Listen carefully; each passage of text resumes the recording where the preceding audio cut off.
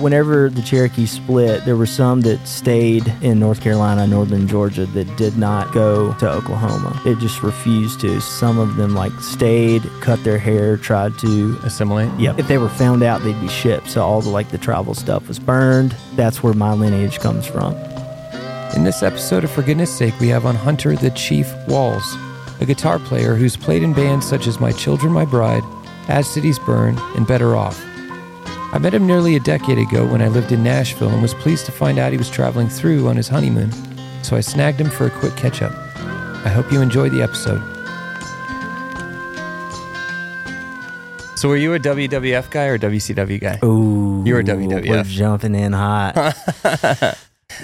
Growing up in the South, the only thing that we had was WCW. That would come through so you could see live was WCW. Wait, you said SmackDown earlier? Yep. I don't remember. Is that WCW? No. WCW is done, got bought out by WWF back in the day in 2001, so they are no more. That's when you were paying attention. That was kind of towards the end of when I was paying attention. I got out of it whenever I found a guitar at 13 years old. So I was born in 1990. And so I'm 89. Okay. So yeah, we're right there. Right there. So the late 90s was, I should have been watching WWF, but everybody was watching WWF back then. And I know. And I was a WCW kid. I don't know. Okay. Yeah. But you grew up here and you still watched it? Like WCW? Yeah. That's interesting. Why is that weird? Just because at that point, so WCW came from this conglomerate called NWA back when wrestling was based out of just territories. So the Southeast was its own territory and this one promoter controlled the Southeast. And he did not go to the Texas territory. That was run by a different promoter. And what Vince McMahon did with WWF was completely just throw up a middle finger to everybody and was I'm going to tour nationwide. I'm going to come to your town and promote my champion. When NWA at that time had a world heavyweight champion and they shared them among the territories. So let's say Ric Flair was the champion of NWA. He would be in Texas and work there for a couple months until, he worked with everybody that he could, and then they would ship him off to the next territory. But everybody knew Ric Flair was the world heavyweight champion, even in Vince McMahon's dad's territory, which was New York. So New York is where WWF came from. And I don't have any. Yeah, so you're a real I'm OG. Deep in this, brother. I'm a geek when it comes to this stuff. So even though when did that happen? The WWF bought it and kind of just went national. 85 is kind of when he started stepping on other people's toes. So that was way before us. Yeah. And so when did WCW? Because weren't they not national? Well, so whenever WWF became national in 85, everyone copied them. Yeah, so they kind of banded all the rest of the promoters in the country. Kind of saw what the writing on the wall, and they were we're going to have to do the same thing. So they kind of came together and created WCW World Championship Wrestling. And that was their answer to try to fight WWF. To compete against Vince McMahon. Okay. Yeah. And they lost in the end. They did lose in the end. So, and I always kind of felt I'm always the guy who was growing up kind of a little bit behind. I had the GameCube. I didn't have the 64. PlayStation, whatever it was. I didn't have I had the Dreamcast. I didn't have the PlayStation 2, whatever it was. Yeah. And it was kind of like this with WCW. I was the WCW guy. I was I guess Hulk Hogan was a big dog and he was at the WCW, right? At that point. But that's when I was in it. Okay, he was the one that put WWF on the map in 85. Way back when. He was the WrestleMania guy. He was a WWF guy. Yeah. So do you know the NWO? You remember that? Yes. Yeah. Okay, so that was so I was Macho Man Randy Savage. That was my dude. Okay. Yeah. So he was originally WWF guy as well. But so basically what happened that catapulted WCW in the mid-90s. Dude, this is geek stuff, but it's good. It's fine. But okay, so what happened was there were two talents that were at WWF who came to WCW. Okay, but the guy running it at the time, Eric Bischoff, he had this idea, basically saying, let's not tell people that they're actually working for us. Let's create this angle saying that the WWF guys are infiltrating WCW and they're trying to mess up our promotion. So it ruined the trust within WCW type of thing? That's what they were portraying. Yeah. But what actually happened was it looked like it was rivals, back then. It was WWF or WCW. And then all of a sudden you see two WWF guys coming into WCW and causing trouble and trying to ruin WCW. Everybody was like, screw these guys, blah, blah, blah, all this stuff. And they were like, we have a third guy of the NWO, and they didn't tell who it was going to be.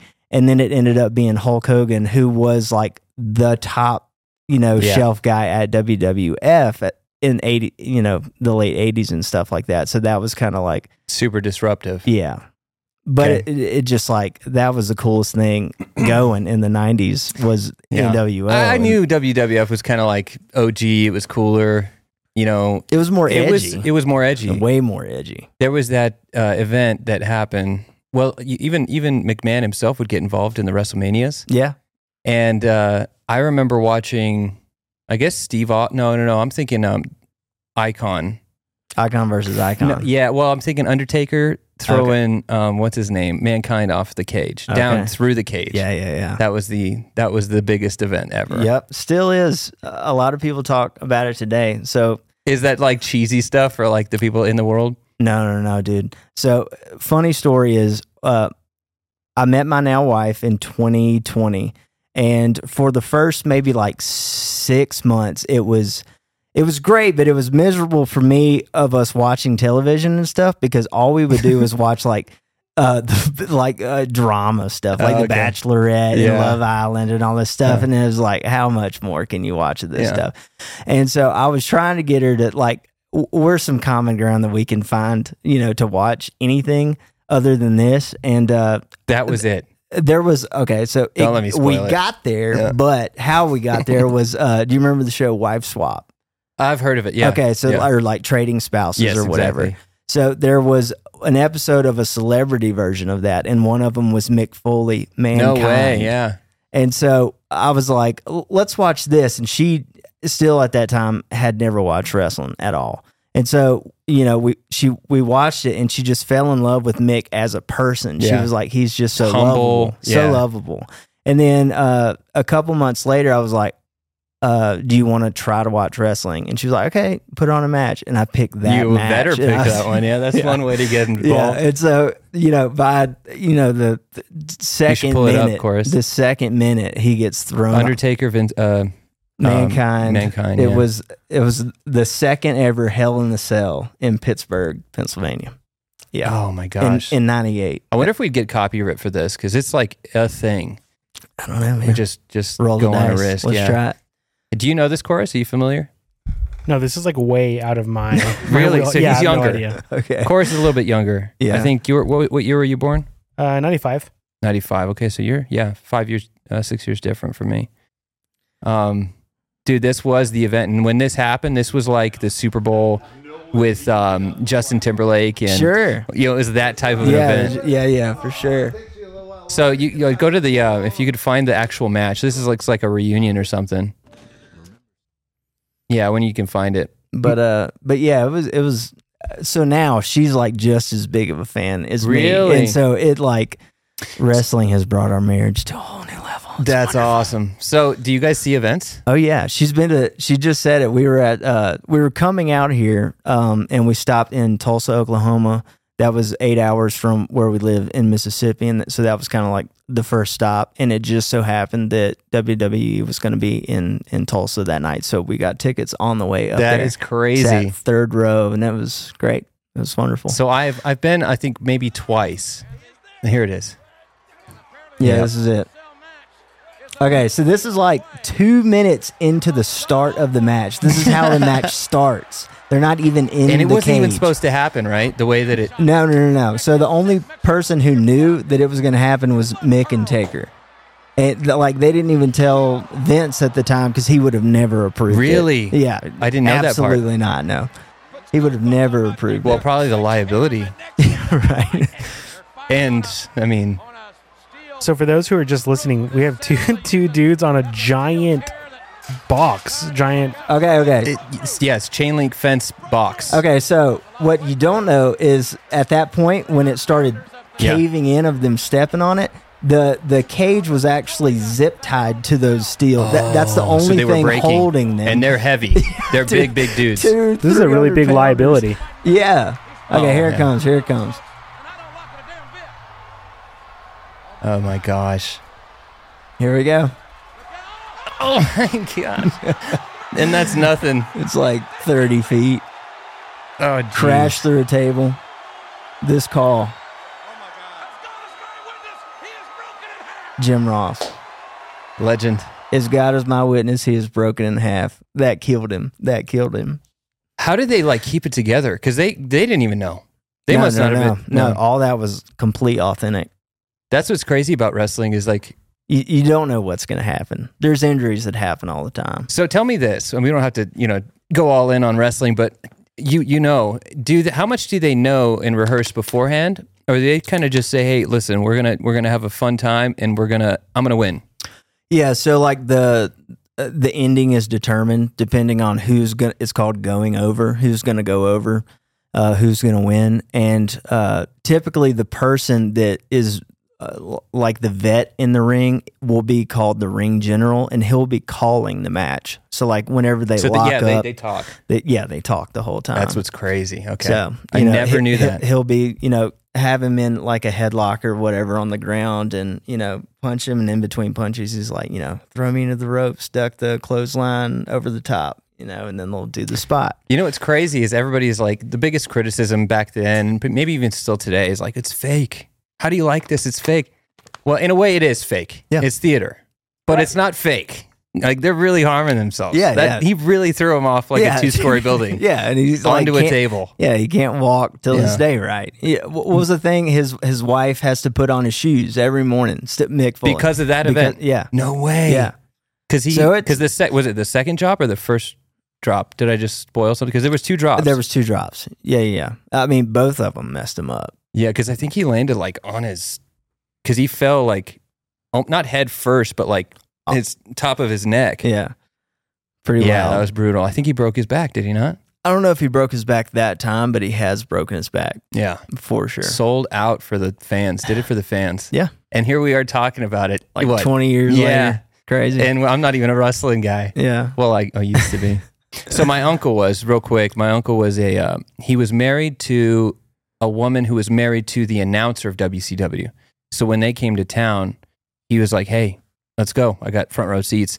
So I high five Lex Luger. I remember like all the these guys when I was a kid. I was like, "This is crazy. Yeah. This is awesome." So my thing with WCW as a kid is I grew up in a little town just due west of Jackson, Mississippi called Clinton, and the big thing in Clinton was that's where Ted DiBiase lives still to this day. I don't know who that is. The $1 Million Man. Okay. It was in WCW era. Yeah. But he started in WWF, but came to WCW. He was in NWO at one point, but Ted DiBiase, still lives there to this day. Like, you can go to the Kroger. I don't know if y'all have Kroger out here, but we don't have Kroger. It's a we have grocery Albertsons. store.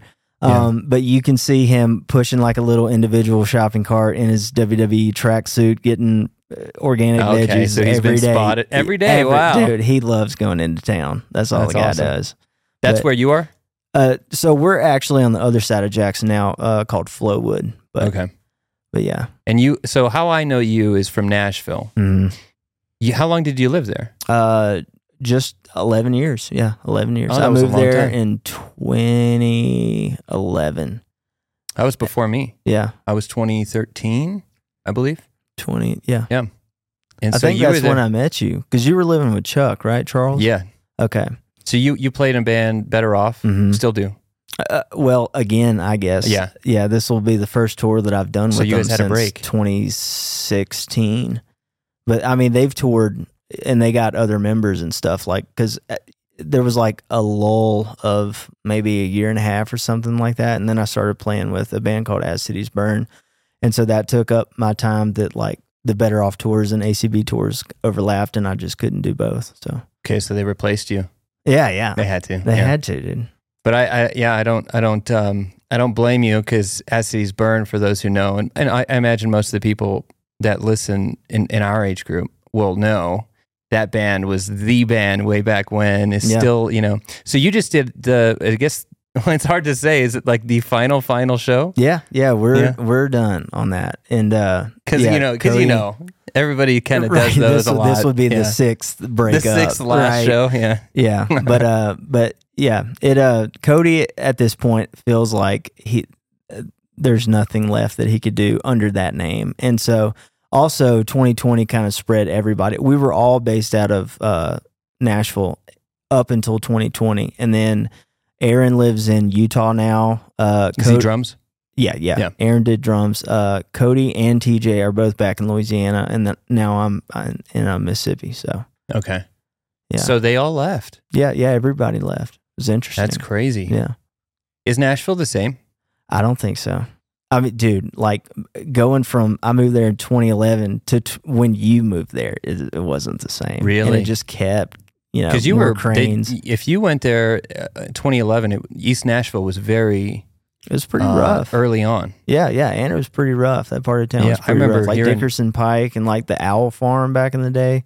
I don't know about the Owl Farm. It was a venue that was in East. It was like the punk rock thing to do. Okay. But yeah, it was a rough part of town. It kind of felt like Memphis in a sense. Like Memphis is very like, it's crazy. You can have like $1 million homes on one street and then, take a right and then there's like Section 8 housing. So where I took photos of you and Better Off and the other guys was at that house we called the Estate. Yep. And it was right there by Jenny's in East Nashville. Yeah. And just out of curiosity, the other day I looked it up because we were renting. There was like 7 guys living in that house. And it was big enough to fill us all, and we had Ember Days and we had, all these people kind of living there, kind of. Yeah. And Jordan, McGee, and, all these guys. But I looked it up because it was a beautiful home, tall ceilings, wood floors, traditional, it was right next to the railroad. So it was a little loud, but other than that, there was a beautiful school behind us. But now East Nashville's Jenny's area, that's like the spot, if I'm not mistaken. That's the spot, yeah. Eastland is, yeah. And this guy came... as we were, engaged in the lease, I guess he just told the guys, like, I want to buy your house, like, right now. And he kicked us out all right before Christmas. So we got kicked out. I had to find another place to live, and I did, thankfully. But I looked up, like, a few days ago, how much that house is worth, and it's like $2 million. The Zestimate. It's crazy. Yeah, dude, you can't afford Nashville anymore. It's crazy. Dude, it's crazy. And then even all my friends who used to live in East or... it's not crazy, as opposed to some other places. But they're all moving out a little bit further, right? Yeah, you have to. You have to. What's further east? Donaldson. Yeah. That's the new spot. I actually have a friend named Max. He's from Mississippi as well. I grew up with him. And we were in East together, and then he got married, and they bought a house in Donaldson because it was like the last affordable spot that you could on that side of the river. But now that part of town is blowing up, and he has a bagel shop. It's called the Bagel Shop, and he's opening it up in Donaldson. They're in like the final stages of it right now. Wow.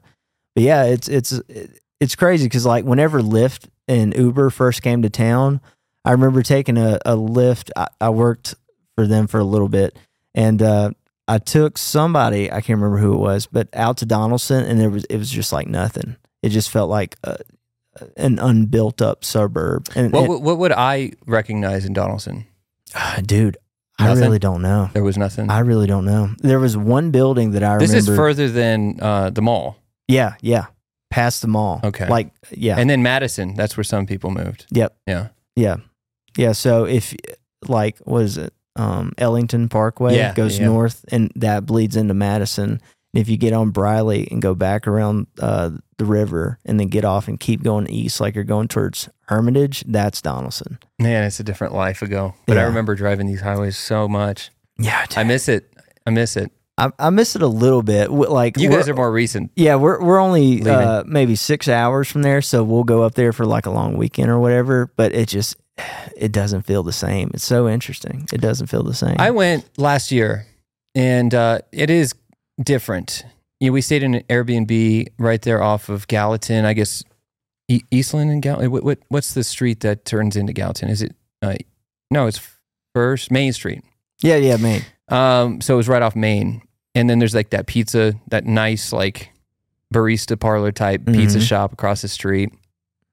And we enjoyed it. It was different. It was new. There was a lot of new businesses. But it still kind of had that same energy. Yeah. You know, it was kind of, what's that word? When you're here, the people here are very like down to earth. There's not a lot of like pretentiousness or like, sure. you know, snob nose, but you get that there, you know, there's a lot of like clicky, you know. And that's a bummer. It always has been that way. And what's funny about it is, you know, my wife and I kind of didn't get into it, but we would talk about this because she's very like down to earth person. She doesn't like fakeness. She's so naturally real. And she can sense when there's like a lot of fakeness, and she hated it there. She couldn't live there. And I loved it there. Yeah. What does that tell you about me? But you know, I kind of, there's something about it that it treated me well. I think that's what it was. And I didn't want to leave that. Do you think that you liked it just because it was like a new adventure in your early 20s? It was such a conflict when she moved out there, because I thought, oh yeah, this is great. I'll, you know, have my girlfriend, my fiance, and who, you know, and we'll live my life the way I lived it.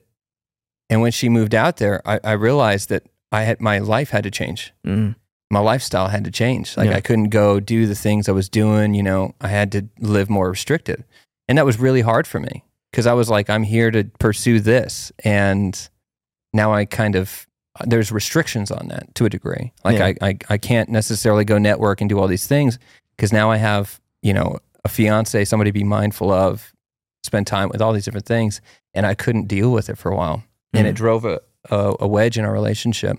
In fact, I tried to call off our engagement a couple times. No, I did, dude. She's great. She's awesome. I actually met her before I met you. Is that right? Yeah, because of Levi. That's right. Yeah. Yeah, we just talked to him before we got here. Yeah. I did. I can't remember what tour it was, but before Better Off, I played in another band called My Children, My Bride. Okay. And we were on Solid State Records, and they were out of Alabama, but it was like a faith-based heavy metal band. And we were on tour with For Today, and he toured with them. I think that was the one that so he would do spoken Levi word, yep. I think, between sets type of thing. Yep. And she came out, I guess, to the Albuquerque show. For those that are curious, my brother-in-law is Levi the Poet, and that's who we're talking about. So he does spoken word, and that's the tour you met him on. Yep. He's there now in Nashville. Oh, really? Yeah, he's in East Nashville. We were just talking. He was at Dose today. Yeah, it's great. Yeah. That was the last place I lived. It was like right around Dose with Jordan McGee. And do you know Will Steinbrecher? Have you met Will? I don't know that I have. Okay. But me and Jordan roomed together, so you can imagine what awesome. chaos that was. Oh, man, a blast. But yeah, but it was walking distance to Dose and Mitchell, so that was where my savings account went. Yep. That's where everybody went. For a while there was Barista Parlor. That's when I was there, 2013, 14. It was Barista Parlor. It was at the hub of all the, you know, maybe not the musicians so much, but it was a lot of like the Instagram, like, you know, creative photographer, the Ruthies, you know, all those people. We would meet at the Barista Parlor. And then when I left, it became Dose. Mm-hmm. Dose was the new spot. What happened there? Dude, I don't know, because there was a Dose on, I can't remember what it goes into. What's the tiny little neighborhood off of Charlotte, Sylvan Park? There, Murphy Road. There was a Dose on Murphy Road. It's like if you're on the West End and you go past the Parthenon, and you keep going at your next big red light is Murphy Road, and there was a Dose there since like I moved there in like 2011. There was a Dose, but nobody ever talked about that one. But as soon as they opened up an East location, that was the spot.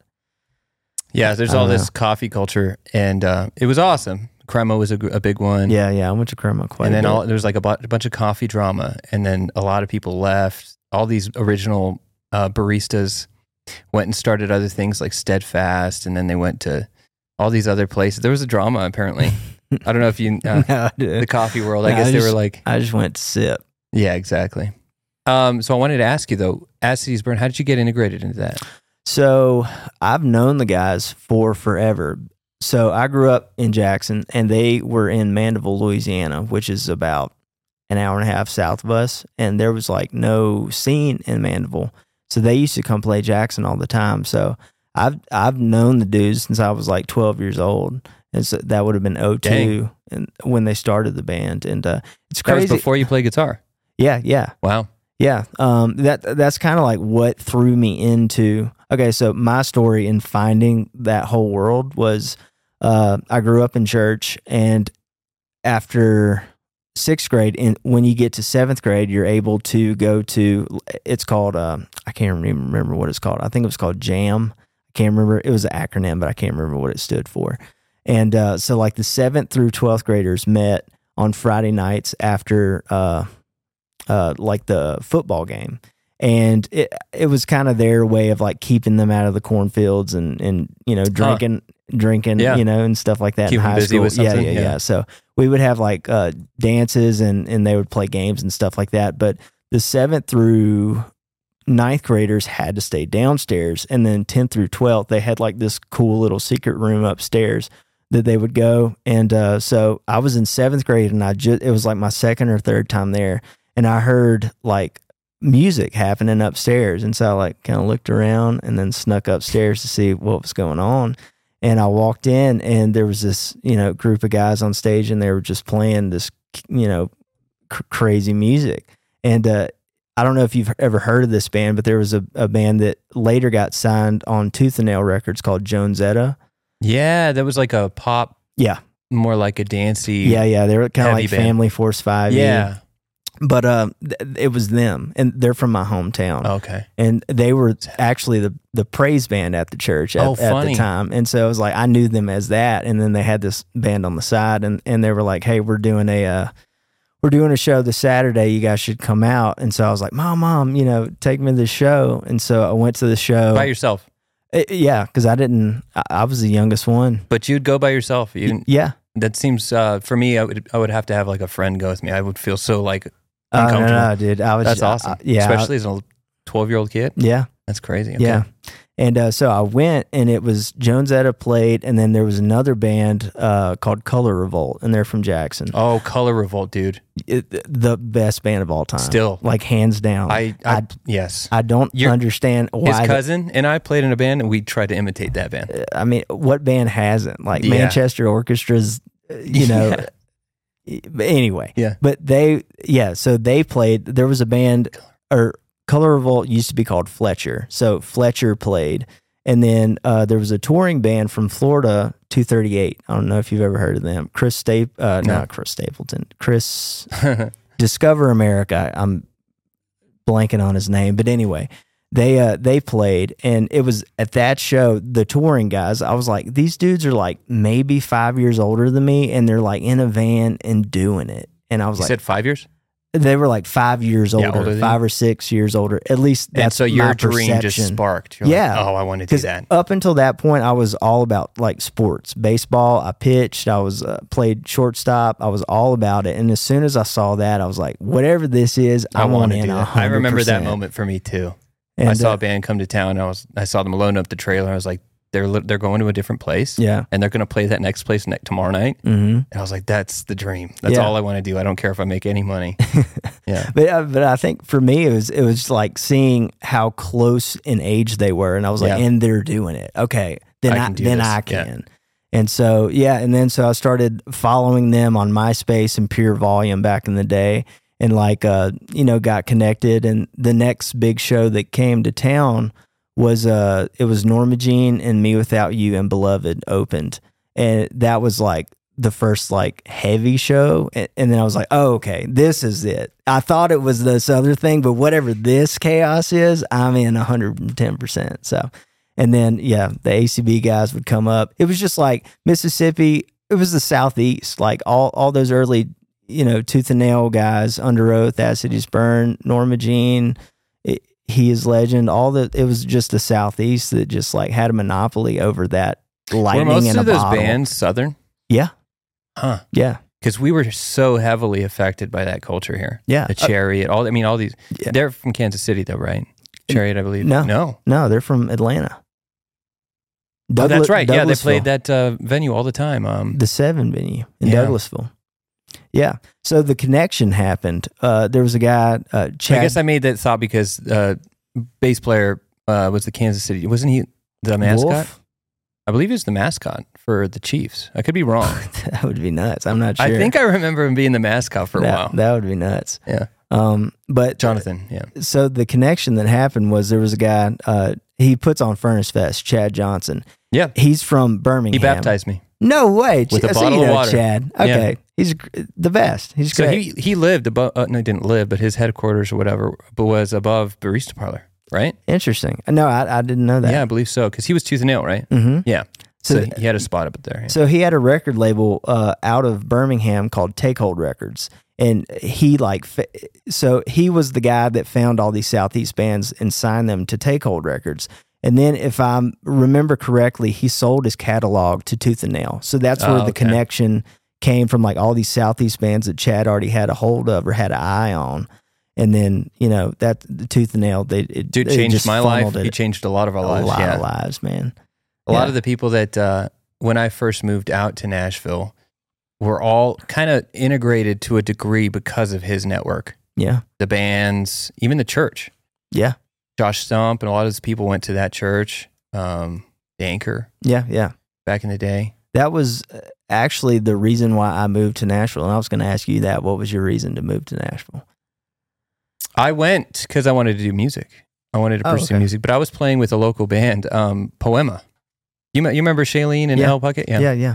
So I moved out there with them, and I lived with another band I'd played with years prior, the Jocks, and so I lived with them for a short period of time. But yeah, I was just trying to do my thing, and I played in that Cardboard Kids band, that rock and roll band. It was a fun time.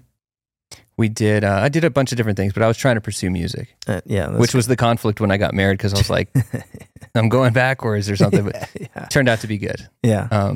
And then the rest is history. But that's cool. Yeah, it's interesting. Mine was at the time I was trying to get away from music, but still be affiliated with it or be surrounded by it. But at that makes no sense, right? So at that time, I left My Children, My Bride, and we were touring maybe like 10 months out of the year consecutively. And so I was just burnt out from all of that. This is before 2011? Yeah. Okay. And so you're a vet. As they say. Yeah. But yeah, so I was familiar with the Anchor, and then like my secondary, not dream, but like backup plan is I've always been... I consider myself a kid, like just a big kid still today. And I worked at the daycare at my church all through high school and absolutely loved it. So I always felt like I would maybe find my way back to becoming like a youth pastor or youth minister at some point in my life. And they had like a seminary program at the Anchor. And I'd already met some of the guys like in the Glorious Unseen that were affiliated. And we had talked about that seminary program. So I was like, okay, so I'm going to get out of music, touring at least, and then move to, Nashville where I could still be surrounded by it. If I wanted to scratch the itch, I could. Flirt with it, yeah. But, I want to try to go to the seminary school, which I never did. Really? Yeah. It was like 6 months and then I was right back on the road. Do you ever still think of that? Not really. Not so that kind of ship sailed. It was just ever since that was like, I moved there in I think September or November of 2011, and then by I can't remember whenever I joined Better Off, but it was the next year. Okay, we were already doing stuff on that first record, and so they and then the Anchor kind of went through a thing. Mm-hmm. Kind of what happens to a lot of churches, but I think he was going to leave and then came back, and there's this weird thing. Yeah. But that's where we were for a while, me and my wife, until we left pretty much. No, we went to Journey for a period of time, and then we went through a lot of figuring things out when we were there. And then, I know. Now we've really figured out a sweet spot. It's been a journey, man. It's weird. Some people say, do you believe in like soulmates and stuff like that? And I used to say like, no, she's gonna think I'm such a goof on this, but, and I used to kind of think, no, I honestly kind of don't believe in like, just like pure soulmates. Like I think you can make it work. I think if you just, humble yourselves, sure. Most of the time, if you have a general attraction to one another, you can make it work, and you can become more and more attracted to one another. Sure. But I will say, I do think that the devil did not want me to marry that girl, and I praise God. Like, I'm so thankful that I did, because I really think even the way that I would have taken my life would have been destructive. I really do believe that I would have pursued me and my pleasures and ego, and I would have ended up an unhappy man ultimately. And I'm grateful, because it was really hard to kind of like choke back and like, let's go back home. And I actually had a reckoning with my in Nashville. I've told the story on the show, but I'll share it with you. I was listening to The Pilgrim's Progress. It's my favorite book aside from the Bible. And there's a part in the book that, part of the book is the pilgrim goes up to this guy, and he's in the dark, and he's in this cage, and he's like, "Why are you in here?" And he's like, "Well, I gave myself over to my desires and my pleasures, and I've quenched the spirit, and here I am." And I remember I've been in this place, and I've gotten to that point of the book a couple times, and I've just been like struck with like fear that, by me living in my selfishness, and at the time I was, my wife would, Bree was like, "Yeah, let's move back. And I was always just like, no, I spent 3 years, working on this, and I'm making progress. I'm not going to just throw it all away. Mm-hmm. That's kind of the mentality. It's like I'm pursuing my dreams. It's very selfish, really. And one day I read that book, and I was like, oh shoot. And something happened inside me. I was like, I'm living selfishly. But it's something that it rekindled a previous fire that I had for the Lord, for obedience. Like I know you don't know me very well, but I'm a radical Christian. Like, I love the Lord, and that doesn't mean like I'm Mr. Monk or crazy holy guy or anything like that. But I had a crazy moment earlier in life that it was radical. I'm going to be a martyr. Like, that's my dream in life. And so I kind of was just reminded through that with the book, and then this like real like resurgence of that identity, and then that's why we moved back. Cool. I was like, I'm going to go serve. That's great, man. Yeah. That's awesome. So that's what brings me here. And then I was doing jewelry at the time, so I kind of had an out, I still do music. I do the church stuff. Yeah. Every now and again. Yeah. I did that. Like, ACB, even though that like we had our last show, it was kind of coming to that. Like, we would take less and less tours, and I kind of saw the writing on the wall. So I got involved with playing at our church back home whenever we first moved back. But yeah, it's good. It's good. Mm-hmm. What are these rings and jewelry you got on? You got some good stuff. This is a Chad Varela original. The chief for the chief. Then it stays on the finger. So what's the significance for that name for you? That's what we all called my dad. Okay. And so it's just kind of like passing it down to me, and me coming into manhood, and like, cool. I'll have kids one day and grandkids one day, but yeah. That's awesome. Yeah. And then this other one here, I'm noticing that stone's beautiful. Yeah, dude. Take a look at all of them. They're all just, is that the only one I made there? The chief? Yeah. This is the only one. They're either eBay finds or, flea market finds. A couple of them, we have friends, I think they're originally from Nebraska, but Cody and Lauren, and they have this, they're like stores called The West Place. Okay, I follow them. Yeah. They're great folks, but they I don't know who's picking for them, awesome, or if they just know where the honey holes are, brother. I saw a reel like a couple days ago, and I was like, they have a lot of gear. They got a lot. They have a house or something that they I just saw this reel. Yeah, so they got a house. They're at Round Top, Texas. Okay. And so last year they had like a circus tent type thing. Yes, I think I saw this. But they opted for an actual like walk-in situation this year. So it looks cool. And actually on our way back, my wife's never been to Austin. So whenever we were leaving California, we're going to go through southern Texas to Austin, and then we'll pass through Round Top on the way back to Mississippi. Cool. So we'll stop and see the guys. But yeah, I'll send you pics. I'll send you their inventory. Yeah, check. I want to check it out. And they have this big pin collection on like a the jacket, or yeah, it's vest, or crazy. whatever it is. You know exactly, it's crazy. Yeah. Yeah, very cool, man. Yeah, you were talking about doing tintype. Mm-hmm.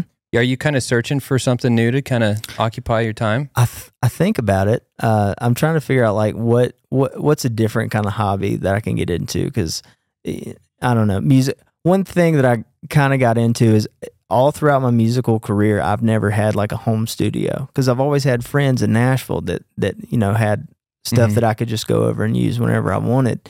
And so I've never necessarily had to have one. And so that was kind of one thing that I did for myself last year, was build a home studio for myself. And so I'm still kind of like learning how to navigate that. Like I grew up doing GarageBand, and so like Logic is the same thing. It's so, figuring that out. But as far as outside of music, I thought about photography. I thought about tintype specifically because of this tintype. I took my dad to go get. I'll actually show you, because they're incredible. But there was a guy, I think his name is Jonathan, and he travels around in his van, and he'll like post whatever city he's going to be in and how long he's going to be there, and so you can get appointments with him. And he was going to be in Nashville, so me and my dad grew up dancing at powwows and stuff like that. And so I told him, I was like, he was turning 60, and so I told him, like, bring your regalia. I got a surprise for you.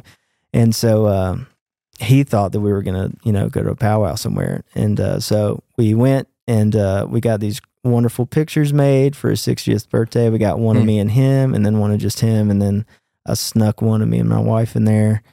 But yeah, this is the one of me and him. That's awesome. In full garb. Whoa, dude. It's fun, huh? That's loco. You got to send that to me. I'll put it up on the screen. Okay. That's awesome. And then, let's see, the one of just him just looks gnarly. Oh, dude, the blacks. Yeah. And the texture. Pretty wild. Dude, you guys are going to love this. It's awesome. And then the blur. You can create a lot of this stuff artificially in like VSCO, but those are real deal pictures right there. Yeah. Incredible. What is the heritage? Eastern Band Cherokee. And then I recently found out that I have Choctaw on my mom's side. I did not know that until very recently. But we don't like have any papers. So whenever the Cherokee split, there were some that stayed in North Carolina, northern Georgia, that did not go to Oklahoma. They just refused to. So a lot of them, I wouldn't say a lot of them, but some of them like stayed, cut their hair, tried to assimilate. Yep. And I guess that was one of mine. And so the people who didn't go to Oklahoma, all their papers, well, if they were found out, they'd be shipped. So all the travel stuff was burned, blah, blah, blah. So that's where my lineage comes from. And they changed their last name to Lee, ironically enough, after Robert E. Lee. But it was only because they, the Southern, the Confederacy would allow them to stay and have their homeland, as a sovereign nation. They weren't trying to, but the U.S. did. And so they were like, we're not about the U.S. And so a lot of like the civilized tribes, the Southern, Southeastern tribes specifically, they favor, that, but okay, it's interesting. Very interesting. But, so, the last name was Lee, and it goes back, I think, we have 6 generations, and then it just cuts off because that's where all tribal papers were burned. So what year would that have been? Do you have any idea? It would have been, I think, in like the 1880s. Okay. I think it was 20 years after the Civil War ended. Yeah. Okay. Yeah, that ended 65, but yeah, interesting. That's awesome. Yeah. That's fun. Yeah. And I just don't necessarily know much about it. Lineage wise, I know about the culture and stuff like that, just from I find it so history. interesting. So how much of that was, I imagine maybe not so much, was practically like through your family culture handed down, or like I didn't, my dad, his dad was primarily Spanish speaking. My dad's kind of the middle, and then I'm kind of like, no, none at all. Yeah. I just I know words, but I don't really speak Spanish. Same with my mom, same exact thing. And so the culture's kind of diluted. Right. And so I guess how much of that do you think in your family, in your case? I'm the same. I'm diluted. the same. So we're Americans. I know phrases and words. we know wrestling. Yeah, I can go to the res and say hey, and they get it. But I mean, even on the res, language is just a dying thing. There's only a handful of like fluent speaking people on. I would dare to say a lot of reservations, not just Eastern Band Cherokee. Interesting. But, yeah. What's the population? Just curious, like demographics wise, Native American in Mississippi. The only res that we have is I think it's like 1.3%. It's very small. Very small. It's a Choctaw Nation. Okay, it's quite a bit bigger here. Yeah. Oh yeah. Yeah. Obviously. Oh yeah. It's funny because I'm mostly Hispanic heritage. I've got some Native as well. Maybe a quarter, something like that. Never done a thing, but no papers either. Yeah. Of course. But I think it's interesting because I looked up the demographics of New Mexico in general, and I think it was like, you should look it up, Course. I'm curious. It was like 60% Caucasian or white or whatever. And then there was no like Hispanic. I'm not exactly sure how these work. No Hispanic? Well, because I think Hispanic is folded into white or Caucasian. I have heard this. And so I guess I would be considered white or Caucasian based on statistics or the demographics. White, non-Hispanic. That's what I've seen people check. Exactly. And they're combined. Interesting. It is interesting. And I guess it makes sense if you trace it back all the way to like, what, the 1400s? Yeah. Because, all the Spaniards right, who, really conquered. Right. And now that's why Mexico, and that's why we speak, we're used to speak Spanish predominantly here. Is because the Spanish came through Columbus and all that stuff. Yep. And so I guess you could say if Caucasian means European, then yeah, or Spanish is European, then yeah. Yeah. So it's interesting how all that stuff works, but it's interesting. I don't have any of that culture for the most part. I guess I can't say that. My parents are mostly American, kind of like hippie, like that was kind of their world, Christian hippie. I'm that, with a little bit of like, Hispanic heritage, sprinkled on top. Yeah. That's pretty much what I am. Yeah, it's interesting. That's cool. That's what I got. Yeah. I know, do you feel like out here, because I don't know how it is out here, but like I've always wanted to go to the Gathering of the Nations. Yeah. That's like one of the biggest powwows. And, but I've only done the powwow trail in the Southeast. But like the sentiment in the Southeast, at least, is like very much against this whole like changing of the word Indian to Native American. Do you find that more prominent out here? It's funny. I do find that some people find offense to the word Indian, but it is more historical, especially in regards to jewelry. Yeah, Indian jewelry. Right. Like there's this lore, there's this, words are interesting. Yeah. Like I feel like more white people tend to be more sensitive about words like that. Whereas I think Native Americans or Indians, whatever, would I think they take pride in the lore and all of, because honestly, it's a positive thing. Like a lot of positive things are attributed to Indian jewelry, Indian Southwest, whatever it is, Indian blankets, all these different things. They're positives. Yeah. And so when you hear the word Indian, in my perspective, I see those as positives. But I think that there's this weird political correctness thing that's happened with it. That's like that's where I American. land. That's where I land. It's Indian all day for me. And the funny thing is, like, if you break down Native American, American is North America and South America, but you have a picture in your head of like a Sioux chief with, like an eagle feather.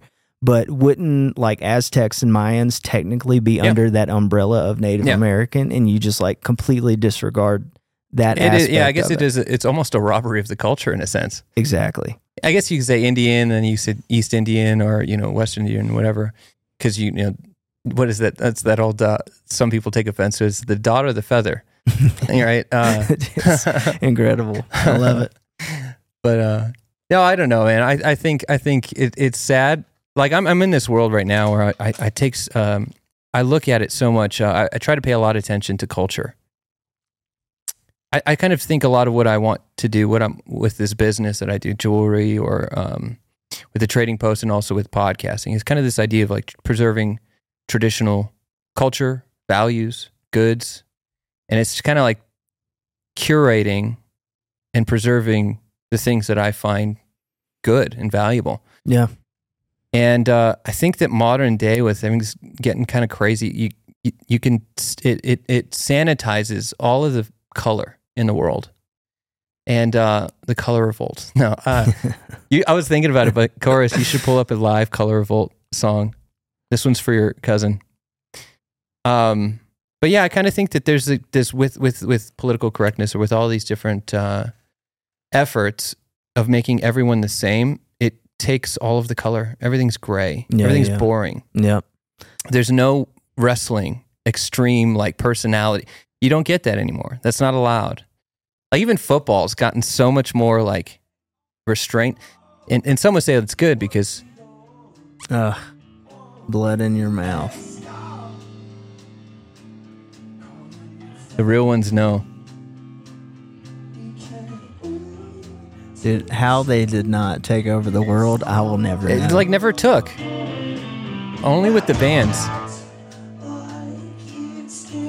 Yeah, they are a band's band for sure.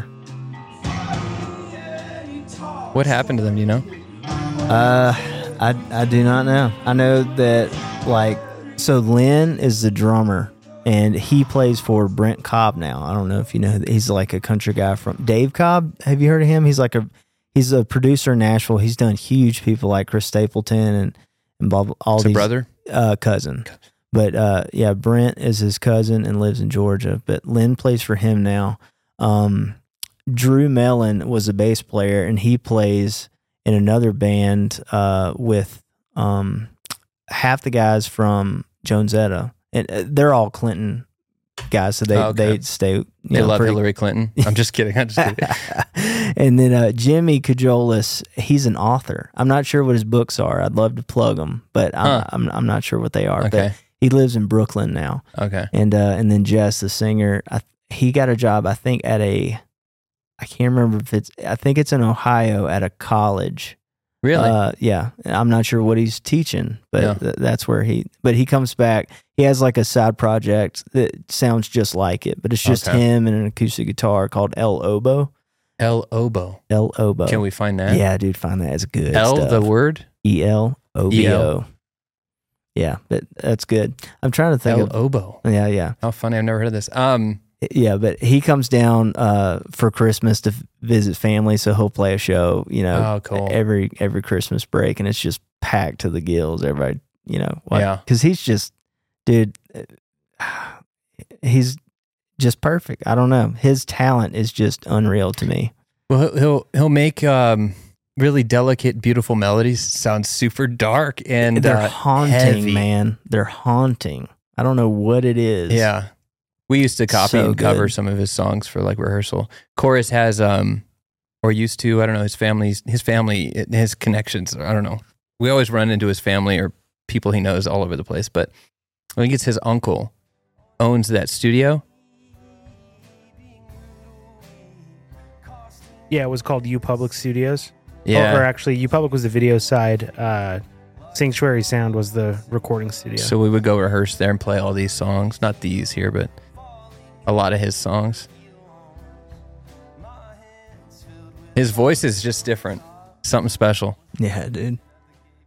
Yeah. Some good stuff's come out of Mississippi. They done good for themselves. Dang. What are you working on now? Music wise? I mean, because you actually, no, let me ask this. You were, you and Cody. Mm-hmm. Are you doing another project? We are. It's called My Only Passenger. Okay. And we have nothing recorded right now, but we have some ideas like demos and stuff. Yep. And it's just my touring schedule just got so busy for the end of the year. Like after we decided, okay, let's start this, and so we announced it after Furnace Fest, and then it's just like crickets, But, bummer. Yeah, it's just my schedule right now up until March is going to be pretty bananas. Let me ask you something. How is, because this was in Nashville, a lot of, if you're going to take music seriously, you got to tour. You got to, in that vein, you're like doing a band or an artist, solo artist, whatever it is. How is that dynamic with you and your wife?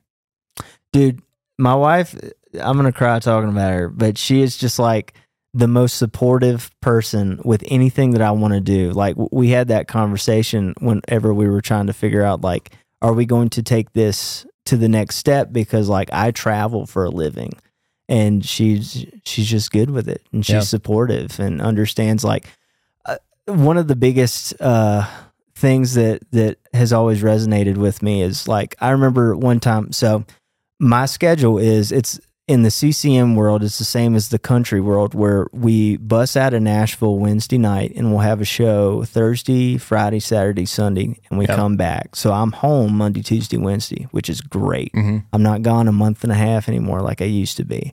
And so it's great. I'm home every week. Mm-hmm. But I remember one time that I came home and I walked in the door, and she came up to me and thanked me. And she was like, I just want to thank you for your sacrifice, for you, leaving to go provide for us. And it just like tore me up, dude. Wow. It was just...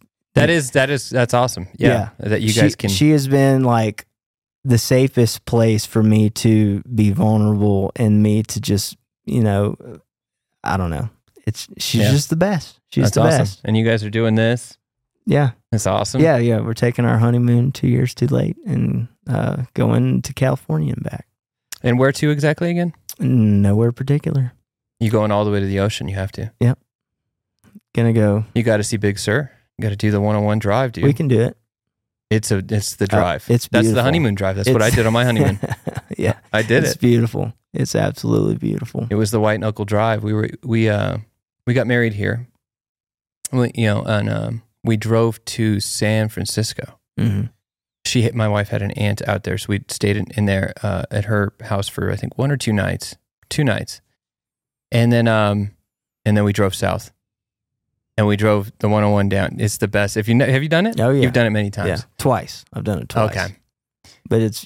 But to do it with your wife and to be able to like stop and kind of really appreciate the scenery. Yeah, we got caught going west. Sunset. I didn't realize this, but they closed the highway on the cliff's edge at like 10 o'clock. Oh, I didn't know that. I didn't know that either. And so we're getting caught going south on Big Sur on the 101, and we were going to get a hotel, and we're pretty broke. Like I was just telling her that today, actually, I was like, for whatever reason I thought of this, I was like, we went to an IHOP in San Francisco on our honeymoon in my Toyota, or her Toyota Yaris. It's a small car, Yeah. And just married on the back, and should have been a Waffle House, dude. It might as well have been, dude. Do they have Waffle Houses out there? They have one here. That's all I know. Really? And I'm a really big fan of Waffle House. Good for you, Albuquerque. Yeah. They did close one down, didn't they? Yeah, we have one left. So Albuquerque only had enough market to keep one Waffle House. Yeah. All the homeless people took over the one over on Central and Tramway. That one, I think that one closed, right? Yep. Yeah. Did you know that there's apparently there's a FEMA disaster coding based around if a Waffle House is still open or not? It's true. Look that up, Jamie. Yeah. I can't remember exactly what the vernacular of it is, but basically they can tell how bad a disaster has happened in a place based on if the Waffle House is still open or not. Really? Yeah. Because they're open 24/7, even on Christmas. Dang. 365. Yeah, we used to love that place. It's called the Waffle House Index. There it is. Yep. It's a metric named after the Southern U.S. restaurant chain to see if they're open, because they're open 24/7. There it is. That's crazy. So yeah, anyways, we're going down, and we stop at a hotel or whatever, and we were broke. It was like $200-something a night, which is pretty standard nowadays, especially. And so we were like, shoot, let's just risk it. Let's go try to find somewhere cheaper after, not here, because this is kind of a destination spot. And so we just he's like, if you're going to go, you got to go now, because they're going to close it in 10 minutes. And it's foggy, because that's why, because it gets foggy. Mm-hmm. And you're on the cliff's edge. Right. So it's a dangerous drive. Yeah. And we're in this little Toyota Yaris, and I'm just married. So like there's a renewed like mentality with me where I'm like, oh no, I'm responsible for someone else now. Few days old in this mentality. And I took it very seriously. I remember like literal white knuckle driving and for a couple hours. And by the time I got down to the very bottom, it took a while. And this sucks because there's like vets driving behind me. And it's like, I've done it all the time. It's like every night they have to drive home. And he's like, go, go, go. And so you have to like kind of pull off on the little pull-offs. Anyways, so super stressful drive at that time, especially when you're racing down the highway. And then I remember my hands were just, I unlocked them and it was pain, just locked up, dude. So we turned up to like Carmel, or there was like, not Carmel, it's like one of those little towns, dark, no lights, beautiful. California, dude, apart from the property taxes and some of the culture, it is paradise. Yeah. I see why everybody moved to LA in the way back when. Yeah. Yeah. Interesting. So you don't know where you're going? No real goal, no real plan. We know that we want to go to, like, after this, we're going to go to Santa Fe. There's a men's shop there called Standard and Strange that I really want to go. I saw you posting some stuff from them. Yeah. I thought you shared something maybe in your story or something. Yeah. I want to go there. There's a place we found today called Santa Fe Vintage. Yeah, you got to go. Oh, dude. So we made an appointment. So there's the Outpost. Okay. Oh, you made an appointment. So you're going to the warehouse. I guess. I have no idea. Yeah, you got to go to the warehouse. Okay. I guess that's where we're going. Oh, you have no idea. Savings if it's account the same, depleted. Oh, good luck. Yeah. I'm serious. I went, it was a couple years ago. It's when Scott Corey, I believe is his name. He's since passed, but he was kind of the main dude there. And so by appointment only, we went in. I had no idea. Like, I just wanted to go check out some vintage stuff. And it was by appointment only. You go, and so we see, and he takes us back to a whole rack, a whole like, shelf of like vintage Levi's, 501s, whatever it is. And then you keep going, and they have a whole like rack of military. They've got a whole rack of like old moleskin jackets, all kinds of like blankets and children's vintage clothes. Dude, it's nuts. Dangerous. Like and they're not. It's not cheap. Yeah, of course. I'll say that. They know what they have, dude. Yeah. They know it. But it's got to be one of the biggest collections of like vintage clothes in this area for sure. Wow. Without a question. Fun. I don't know that you'll find another place that's, yeah. That might be it. We might not make it to California. Yeah, you guys might not. Be careful. Go in there knowing what you're getting into, and maybe, yeah. But no, yeah. I picked up a jacket off the wall, and I felt obligated. Because it was 4 of us, and I was like, shoot, we're not going to buy anything. We scheduled an appointment, we're not going to buy anything. So I saw this jacket, and I was like, this is a pretty cool jacket. And I looked at the price tag, it was like $400. $400, I was like, what? Okay, I guess. But they're not making any more. They're not, and it is a collector's jacket. It's a serious jacket, and I did a whole thing on it, actually, on the show, a show and tell. I do a segment. Fun. And so I did a little research on it. It's a moleskin jacket. It's a French moleskin jacket. It's the worker's jacket. They say it's the Levi's jacket of France, the vintage Levi's, because, the denim is kind of the historic worker's jacket type thing. I guess the moleskin, because it's such fine fabric that it's tough. Mm-hmm. And so when the workers would wear them because it was a durable jacket and it would last a long time. But it's cool because it has this patina and it fades like a sun fade. Moleskin does? This moleskin jacket. Interesting. Yeah. Cool. And so it has like a I don't know, like a sun fade where it looks awesome. Yeah. I couldn't put it down. I'm a big sucker for finish. Yeah. For a good finish on like a truck or on a jacket or on a piece of jewelry. Yeah. Gotta have the good tarnish. But yeah, real quick, let me ask about your hat. Okay, what do you want to know? What is it? It's a Stetson. Okay. Did you add to it? Yeah, I added the hat band, and then this is a medicine wheel made out of porcupine quills. And then this is if the feds are listening, an artificial golden eagle feather that my father gave to me on the day that I married my wife. Yeah, no feds here, guys. Yeah. Well, cool, man. I think we'll stop it there. Okay. Thank you for doing this. Thanks for having me. You want to plug anything? I don't know. I don't really.